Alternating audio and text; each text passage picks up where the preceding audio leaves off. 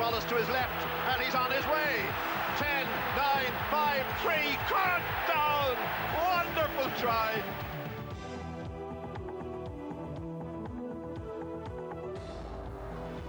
Welcome to the first ever Molecast with your host, the Crazy Octopus, and digging like demented moles, we have Moley and Molo. Yes, Caesar! How did you get on the radio? For starters, Ireland haven't named their team yet for the opener of the Six Nations against France in Paris on Saturday evening. Molo. Yeah. What do you think Ireland's starting back row will be against France on Saturday? It's a good question. I think everyone assumes that Peter O'Mahony's going to be at 6, CJ Stander's going to be at 8, and there's a bit of a toss-up at open side between the two Leinster players, Dan Levy and Josh van der Flier. Personally, I'd go with Levy. I think Levy's a bit more aggression and a bit more dirt to him. He's also just physically bigger. The French are going to go. They're going to go nuts and first game of the tournament for them. First game under Jack Brunel. First game at home. They're going to throw absolutely everything at us. I think if we go with Levy, we have a bit more weight and we have a bit more dirt, a bit more aggression, and I also think we have a slightly better carrying game. Moley? I think Josh's carrying is very good. But he's light, so I'm thinking of the match against New Zealand, really, where probably his pace took them by surprise. They probably hadn't planned for him being quite so quick. He picks very good aggressive lines. That said, I definitely pick Levy. I think that Heaslip always been an underrated player, I think, by the Irish rugby public. He's played an awful lot, and I think one of the things that he does is he's a technically very accomplished player who can do everything. I'd certainly be of the belief that good teams can play well in more than one way, and I think Heaslip gives you that. I think he's a good tackler. I think he's a good line-out option. I think he's a good carrier. I think that he's in the right place a lot. I think you get 80 minutes out of him. Do I think he's as good as other players at any one of those things? No, I think you could name players in the Irish setup who are better than him at particular attributes of the game. I don't think there's anybody who can do everything as well and do it for 80 minutes over 5 matches, 5 matches over 7 weeks. So with that loss, I'm a big fan of Jordy Murphy. I think he's played really well this season. I think he's versatile, which can be a bit of a curse, but is a good thing for curse for a player, good thing for a 23 or a squad. But really, Stander and O'Mahony are nailed on in most people's minds. I can't see Schmidt changing that based on what his selections have been. He sticks to the guys that he knows. International rugby's hard as well, and the guys are proven. So, personally speaking, I would go with Levy starting, and I go with Jordy on the bench because, look, there's an argument to start Jordy at 8 ahead of Stander. I don't know how strong that argument is. Just on form at the moment. Yeah, just on form and the amount of different things he can do. That said, international rugby is hard, and Stander brings a lot of physicality to his ball carrying, and he gives you 80 minutes, and he's brave. He's also expanded his game a little bit from what I've seen anyway. This season he's throwing a lot more passes than he did in previous years. Now, I also think that's down to the fact he's getting cleverer as he's get older, but you also can't play the way he played for 3 years in a row for Munster without picking up niggling injuries, which become longer term injuries. I compare him to Lee Meath, Ferris, Sean O'Brien, all guys who are extremely abrasive. He used to love running into people and just pick up loads of injuries. And I think Stander has thus far been quite resilient, but nobody lasts forever. No, I think the guy who hasn't come up in this conversation is Jack Conan. I think Jack Conan's great once you get 10 points up against somebody. I don't think he's improved. I mean, I thought the Exeter match in Lansdowne Road was one of the best matches he's played because he went looking for the ball against tough opposition when Leinster weren't winning by that much. But I prefer Max Deegan as a Leinster number 8 this season. For just that reason, Deegan's hungrier for the ball when Leinster aren't ahead. Like Conan played brilliantly against Japan when we were 15 points up after the first 5 minutes, pretty much. I think a lot of Jack Conan's career has been defined by playing as a flat track bully in Leinster teams that were better than other second string teams. That's where he sort of got his start when Jamie Heaslip was playing international rugby. So he played a lot of rugby against, during the Six Nations for Leinster. He's played a lot of rugby against everyone though this season, and he's been very productive. He's got a lot of, if you look at his statistics, he's got a lot of clean breaks, a lot of defenders beaten, offloads, a lot of meters to his name. And he arguably outperformed Stander when they played against each other. But in a big game, in a Six Nations game, I would definitely go with Stander ahead of Conan. I think it's the other interesting thing to look at is the makeup of the back row that'll take the pitch against France, against the one that did last year when we had Stander at 6, Heaslip at 8, and O'Brien at 7. And that was a back row which is extremely physical, extremely experienced. Even though Stander may not have a huge amount of caps, he'd a lot of rugby under his belt. And, we were just about even Stevens with the French back row. Obviously, Picamoles was outstandingly the best player in the entire tournament last year. But, down Heaslip, down O'Brien, it's going to be a big ask in Paris. I thought that where the Argentinians were very strong, the one area in particular was their line-out. When they played in Dublin, they looked a bit lacking in confidence. They looked like they were at the end of a long season. They looked like a team that's not accustomed to winning. But their line-out was flawless. We didn't get near it. Omani gives us a very strong line-out option. You bring in your open side. You're really picking a line-out option as your open side. Like you don't when you have Shawnee, and most teams wouldn't. Van der Fleer picks off a few. Leamy picks off a few. So I think at number 8 you need somebody who can give you a fourth option in the line-out. Geordie's probably the best at that. Of the contenders, but I think Stander will get it, and I think he deserves it.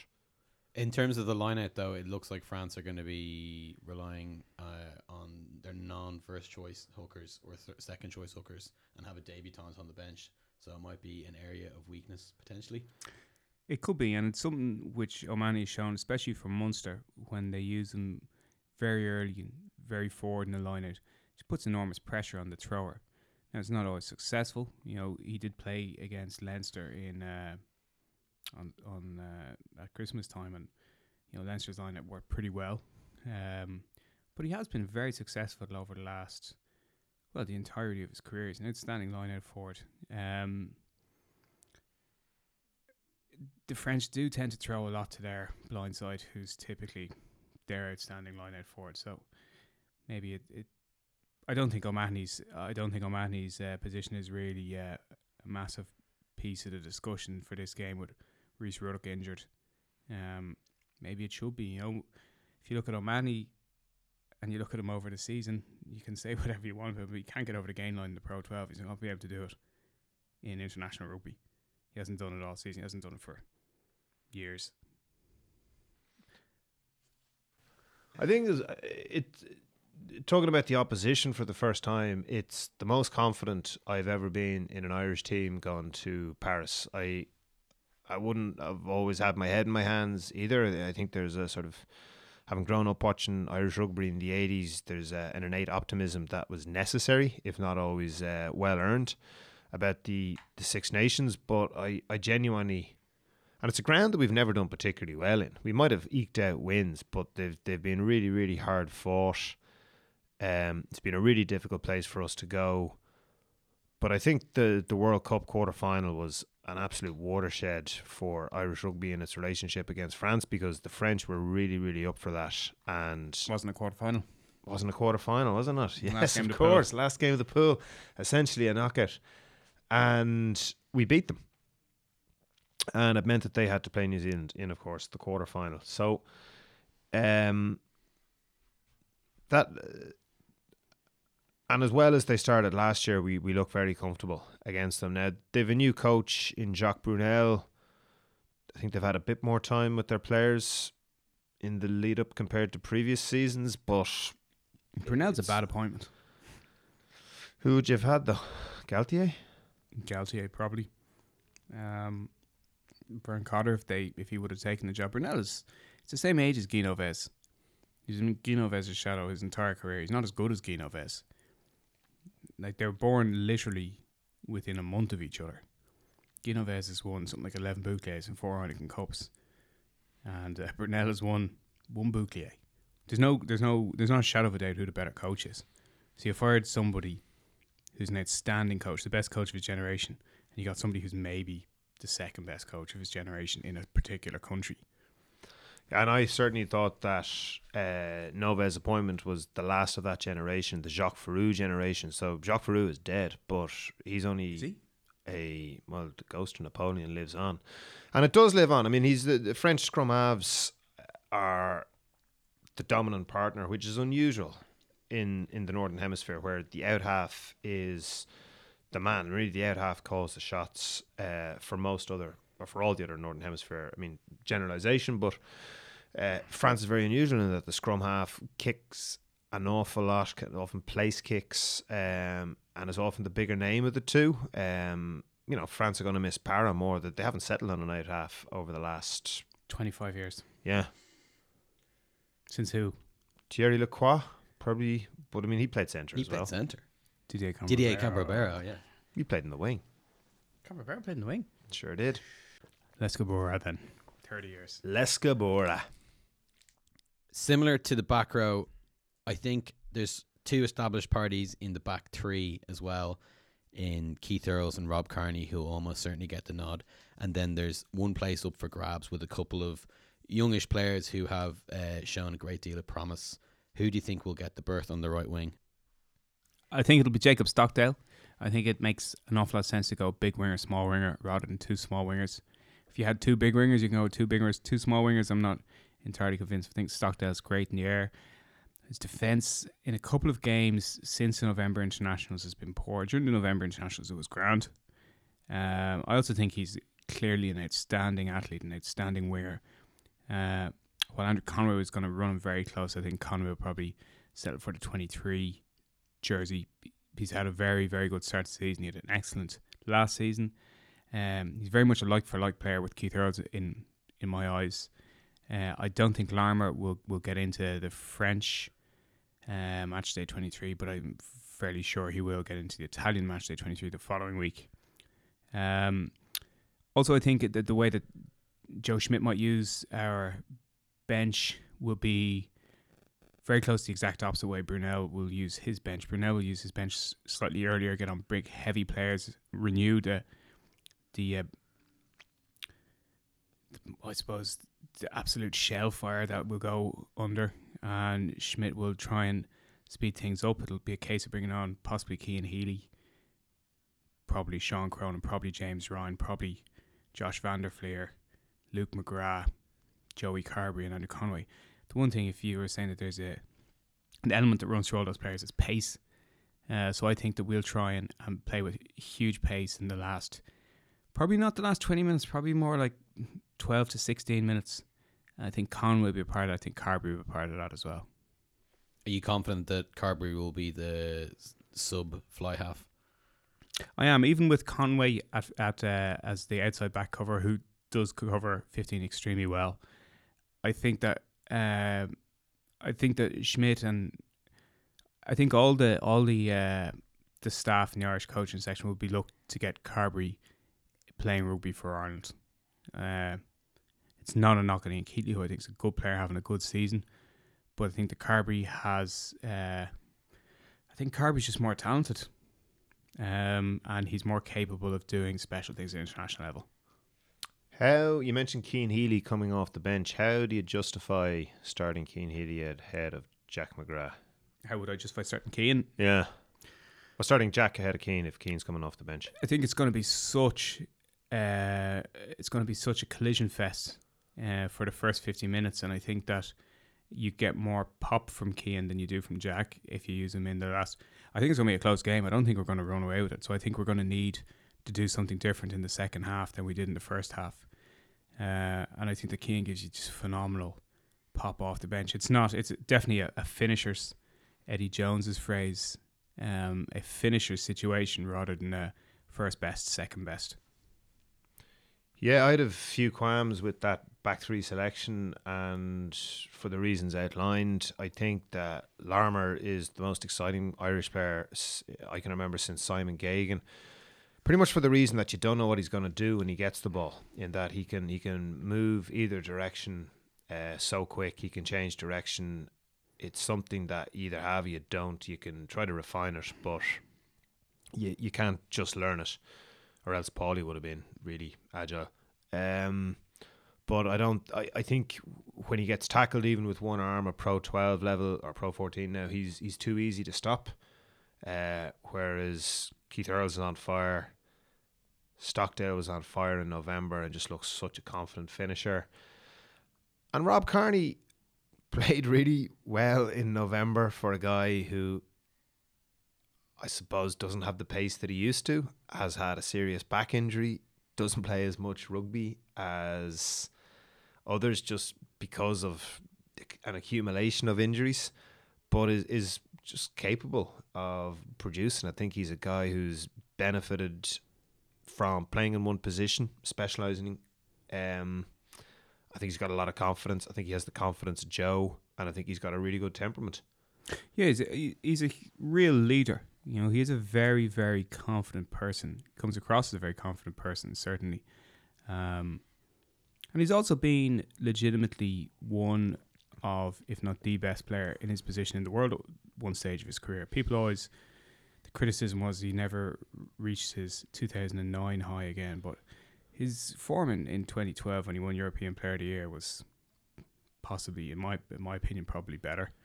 And, you know, he's a guy who has been, as I say, he has been a world-class player, which is something very few people can say. They can honestly say about themselves. And I would hold very strongly to that. I think he has been a world-class player. And if you have that confidence of, as Cian Healy has, as Sean O'Brien has, Sexton has, Conor Murray. He truly is the people's princess. She really was the people's princess. You said there a second ago that Jordan Larmour was the most exciting Irish player since Simon Gagan. And it looks like Gary Ringrose probably won't get a game in the midfield for Ireland. And he was the last person you would say he was the most exciting Irish, back since Simon Gagan. Do we think it's going to be Robbie Henshaw and Bundy Aki in the midfield? I think it is, and I think to talk about exciting player, like obviously Gordon Darcy was extremely agile on his feet, extremely quick, could make coruscating runs from the middle of the park. Obviously Dricko never really did anything wrong, like so frequently took the right option, so frequently could pull things out of the bag. I think when I say exciting with regards to Larmour is it's an unpredictability that he has, that he runs back from positions where you almost have your head in your hands because it looks like he's gone up a blind alley and you just can't see it. And he has this incredible ability to beat guys where, like Jason Robinson used to be able to, because his feet are so quick, his balance is so good. Whereas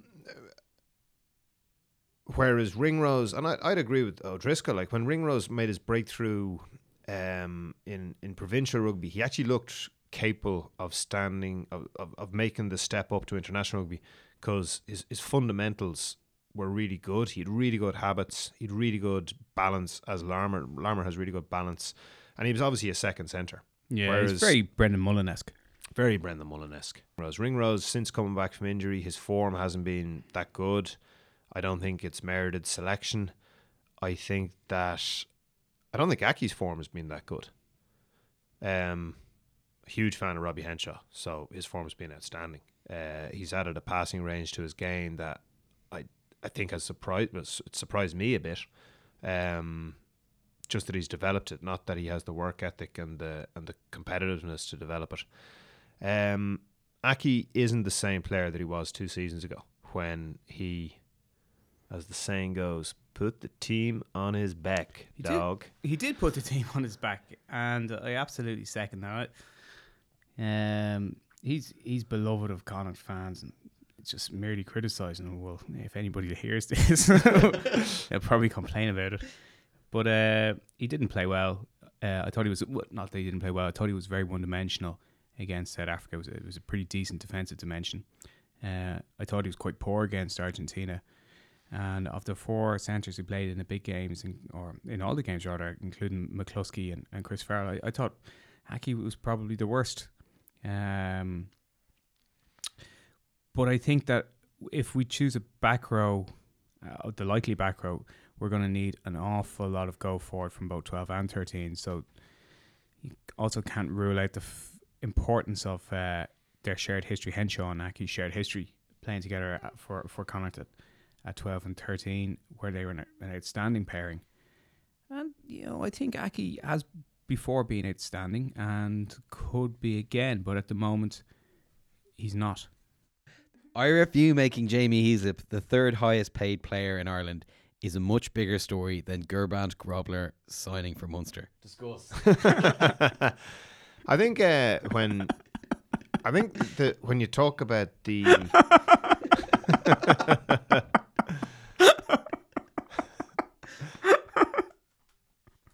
No. Well, the last time that France beat us, they literally beat the shit out of us in the rain. They elbowed Johnny Sexton in the head and got away with it, and then they forced a scrum penalty try kind of situation to beat us. Yeah. How would you envisage France beating us on Saturday? The same way, exactly the same way. I think they will, on occasion, they'll probably pick Fakatawa, and they might pick Nakatasi, and so they'll have a lot of pace. Maybe Benjamin Fall, who's been playing extremely well at fullback, so they'll have pace. But I just see them trying to kick the shit out of us. It's very difficult. I can't see Brunel organising a team. I think it's impossible for Brunel to organise a team in a month that's going to be more organised than Joe Schmidt after he's been in charge for 4 years. So I think they're going to rely on a huge amount of, like a late 1980s French performance, a huge amount of forward muscle, aggressive play, and then a big substitution bout at around 48 minutes where they bring on another lump of huge lads and do the same thing again. And hopefully they can just beat us up. What I expect France to do is what Brunel's Italian teams used to do against England, which is use the blindside. Yeah, lose. Which is use the blindside an awful lot, because with Andy Farrell coaching Ireland's defence, and based on how we defended against South Africa in particular, huge amount of line speed, very organised in the middle of the pitch, a lot of guys coming, and what England used to do in that rugby league style defence with the wolf pack and all that stuff was put their slower guys on the blindside who don't come up. So the Italians got a lot of the Italians did well against the English, both in Twickenham and in Rome, for certainly the first 50 or 60 minutes by attacking that blindside. So I think that's what France will look to do, because that's one of Brunel's tricks. I think the challenge for the French is the same as the challenge for the English, is that they've got so many capable players that they have to make a decision to leave out. So even, I think Irish rugby is really strong at the moment, but when we talk about the Irish team, we know who the 23 is going to be, and it's really just a question of, who do you bring in and who do you leave out. I think we all know that Robert Kearney's going to start. None of us expect that Jordan Larmour is going to be in the 23. It's a question of, is it Cian Healy or is it Jack McGrath? But it's all pretty predictable. And I think that when you look at England, that was always a problem for them until Stuart Lancaster came along. And okay, he had a squad because you need to have guys, but he had a pretty good idea of his first 15.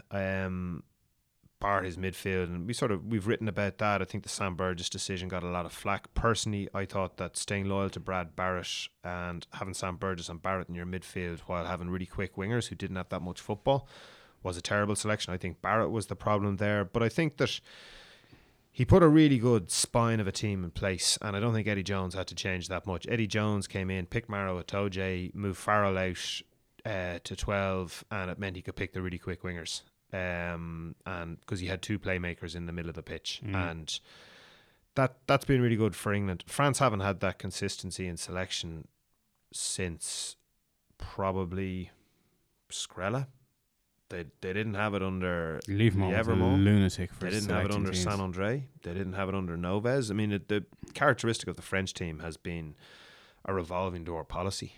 It's not picking Francois Tranduc consistently at 10 when he was the obvious guy to pick, even though he mightn't have always been the guy in form. It's having a number of very talented scrum halves rotating without being able to lock down a place on the team. And French rugby has other challenges, but I think that's a consistent one when you've got so many players of pretty similar standard. So I don't think the French have that coherence as a team, and I don't think they're going to get it under Brunel in the next 2 weeks. That's why it's really difficult to see them beating Ireland, who know their first 23 is, who've beaten New Zealand, who have a lot of guys who play together on a regular basis. And Schmidt's a conservative selector, but there's some merit to that as well. So we all think that Ireland are going to beat France. I do. Saturday. I do as well. I think it'll probably be tight for an hour. And very, very physical all the way through. But I think we're better than them, and sufficiently better than that we can beat them on their home turf, which is very difficult to do.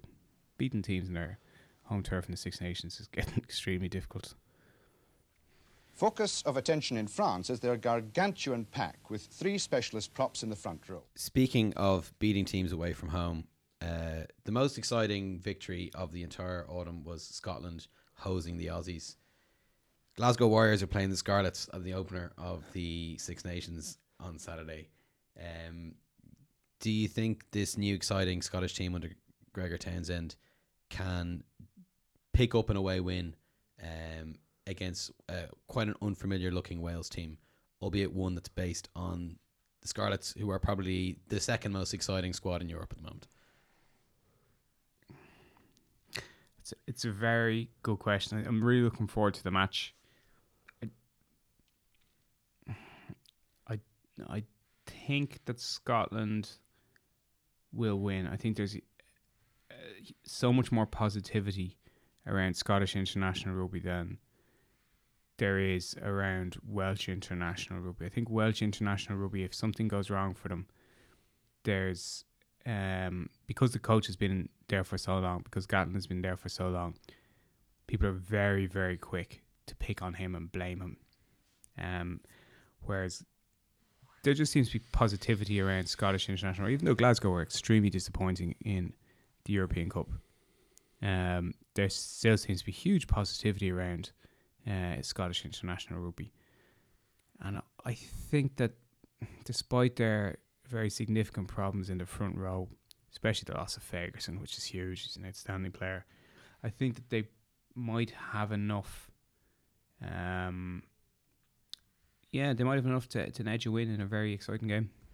I differ. I think that Wales will win that one. I am very interested in Scotland this season. I backed them for the last 2 seasons under Vern Cotter because I thought the price was attractive. I thought Cotter was a very good coach. I thought that they had the spine of a very good team in Glasgow. But I think there's a difference between having an exciting team on paper and winning. I think that's be it confidence, be experience. Is it squad depth? You need to have more across your entire team. And Scotland just aren't there yet. So they were very exciting to beat Australia, and it's certainly a conversation about who's going to win in Cardiff. I think that the Welsh should have won the championship 2 seasons ago based on who they had playing, based on how well their sort of injury-ravaged team did in the World Cup, based on the age profile of a really accomplished set of players, and a lot of those guys are missing a lot, and the fact that they didn't win then is bad for their confidence. When I look at the Welsh team that won 3 Grand Slams, the common thread was Duncan Jones and Gethin Jenkins, Adam Jones, and Ryan Jones. And Shane Williams. And they Don't forget little Adam Shane. and little Shane, the bouncy ball. And when Adam Jones retired, or wasn't picked, And Mike Phillips. and they tried to move on from him, it was always going to be difficult to do. And the fact that they're still going to the Gethin Jenkins, well, has he been picked this weekend? Nope. So there you go. I mean, that's that's really the last of that. That's the last of that triumvirate, and it's kind of open. But I still think Wales are going to win. What would you think about the idea that coaching style is not, he's famed for his very abrasive, collision-based Warren ball. How do you say that would adapt to the kind of like hot potato, seedier pants rugby that Wayne Pivac's Scarlets are playing? So I'd be amazed if Gatland can make that transition. I think that is... I've never seen a Gatland team play like Pivac has his team playing it. I don't think that they can play that well. I think that also, there's significant personalities missing from that Scarlets team. Tyke Byrne has been a huge part of that segue. Barkley, John Barkley has been a huge part of that team. He's the captain. If you look at how the Scarlets play, it's not just in attack. Well, everyone focuses on how great their attack is, and right, so it's so enjoyable. What I think is as much interesting as their attack is how they defend. How they defend rucks. They either have nobody in or 2 people in. And the 2 people, I'd say 60% of the time, are Barkley and Tyke Byrne together. One going in for the poach and one trying to hold him up so he stays on his feet. And Wales will have Navidi, who's great over the ball. They could have had Cubby Davis or DePurch. They could have played a sort of similar game to when they played with Warburton on the blind side and DePurch on the open side.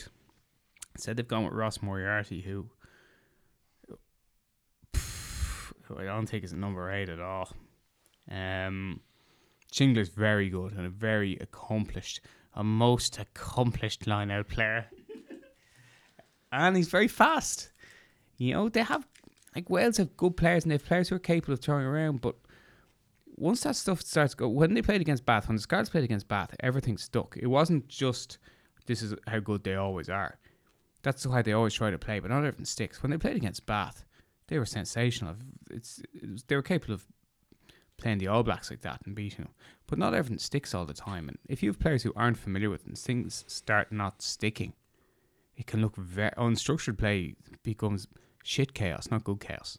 I think that the last 2 matches of the Scarlets pool were an indicator of how good they can be when they look unplayable against Bath, and a reminder of the primacy of a big mean forward pack with good set pieces, because everything went right for the Scarlets in the first 5 minutes. In the first time I've ever seen the Clonethley Park, Scarlet Park, full, and it didn't bother Toulon in the slightest. They went down and scored off the kickoff. They should have had a penalty in the last few minutes to level the game. Wayne Barnes just wasn't going to penalise the Scarlets at home in that match. And as a reminder of how good Toulon are, but also that at the top level of rugby, your forwards, your set piece proficiency is just massive. It's enormous. It's the reason that England are so hard to beat in Twickenham, is that absolutely. You've got huge men who are tough guys who know what they're doing. A good English team. Mm-hmm. And there's a good English team at the moment, and the record in Twickenham is superb. And it's the reason that no team in the world goes there with real confidence. Even New Zealand, I think it's the hardest match for the All Blacks at the moment. I think that, for the reason that it's at the end of their season, but just because of that, because the English are so big and strong, and it's it's such an important part of the game, and they've such a good place kicker now, Farrell. So to go back to Wales and the question, no, I don't think Gatland is. I think what Gatland is very good at is picking a team and identifying guys that are confident. And I think that Scarlet's team has a lot of confident guys. I don't think Gatland's going to change his style of rugby after 20 years of doing the same thing. But he's been very good at 20 years of picking a team, of timing when to get guys into his squad, of taking chances on guys, and of making calls. He's so successful. Gatland is so successful. Whether you like him or not personally, or even whether you just dislike the public persona, he's so successful, and his style of rugby was so influential at one stage. At one stage, all anybody wanted to do was put 6'4" guys at number 12 because Jamie Roberts did it. Like Joe Schmidt wanted to do it. Everyone wanted to do it. England wanted to put a bigger guy at 12. When they put Bannan in there at 13, it's like, mate, you don't understand this. But getting back to what Mole said there about playing England and Twickenham, which I could not agree more with. England can just roll out guys. Like, everyone sort of forgets George Cruz, who had an iffy game in the first Lions test, having had an extremely good tour up to that point.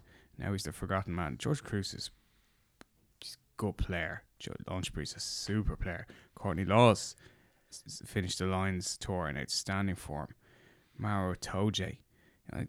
They're just 4 second rows who probably get into every other team in the Six Nations. I think each one of those players would have a very good shout at getting into it. Certainly, yeah. And again, I think Billy Vunipola is an outstanding player and an incredibly difficult player to play against, and he's a huge loss to England. He was a huge loss to the Lions. He's a huge loss to England. But you look around who they can pick. They can pick Ben Morgan, or I don't know, Nathan Hughes in his moment, Sam Simmons from Exeter. Like, they do have a lot of depth, England. A lot of depth. Haskell's banned. They can just go, they can go like for like. They didn't actually even bother to include Tom Wood in their squad, a guy who probably has 50 caps at this stage. Underhill is going to be thereabouts. Rob Shaw's injured. They have a lot of players around. And like, Rob Shaw, for me, is one of the most underrated players in the Six Nations. People think he's shit, and he's exceptionally good. He's like Heaslip in that he can do a bit of everything, which is really valuable when you're picking a team and you know that you're going to have you want two of these guys to be available for 80 minutes and be able to play in a different way, and to be able to play with different players when you introduce your subs. He also does a very good massively gutted face, I think. Oh, yeah, hugely humbled. Massively humbled. Gutted. He hasn't had to be gutted for quite a while, though, because they've won everything recently. He's still massively humble. But he is gutted. The narrative of the Six Nations expects Ireland to rock up to Twickenham on St. Patrick's Day for a Grand Slam decider against England.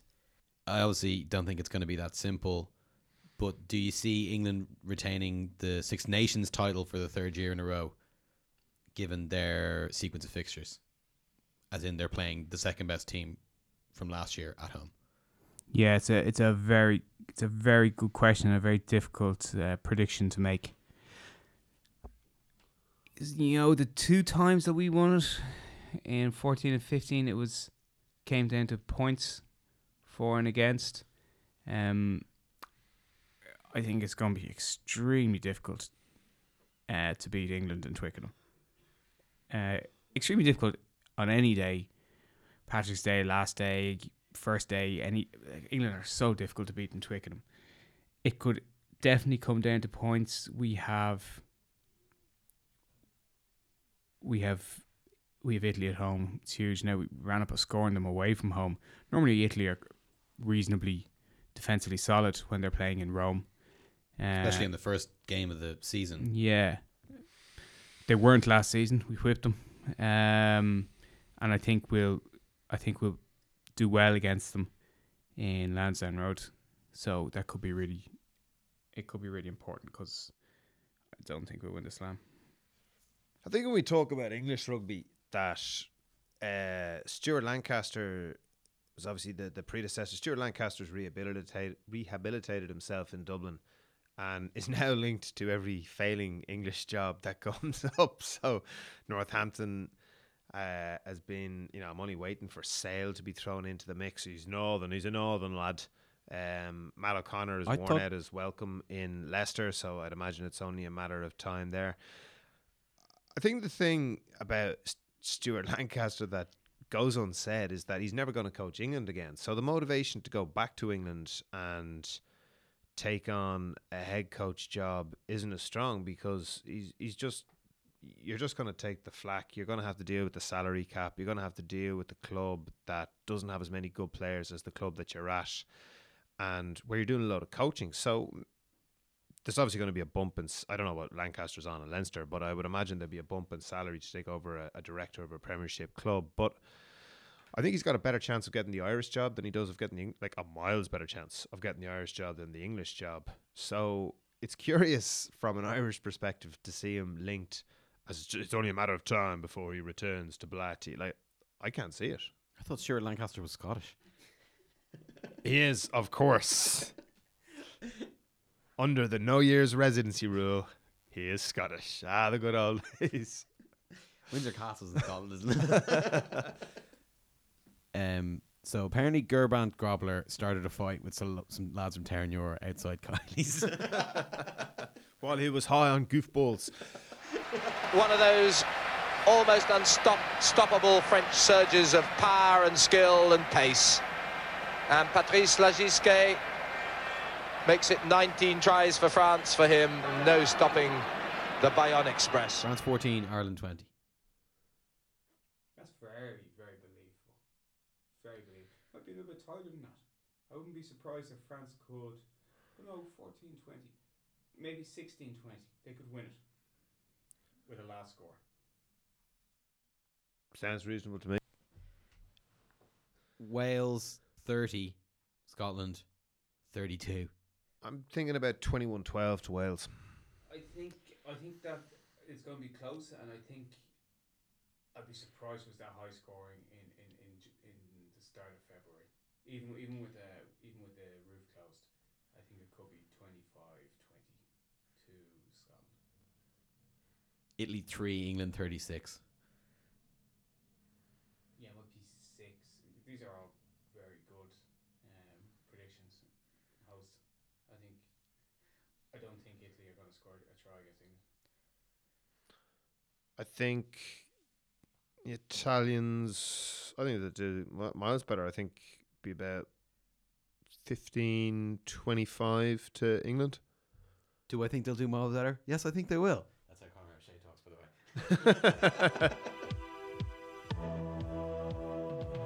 Crash ball. Oh, now he's got Wallace to his left, and he's on his way. 10, 9, 5, 3, cut down. Wonderful try.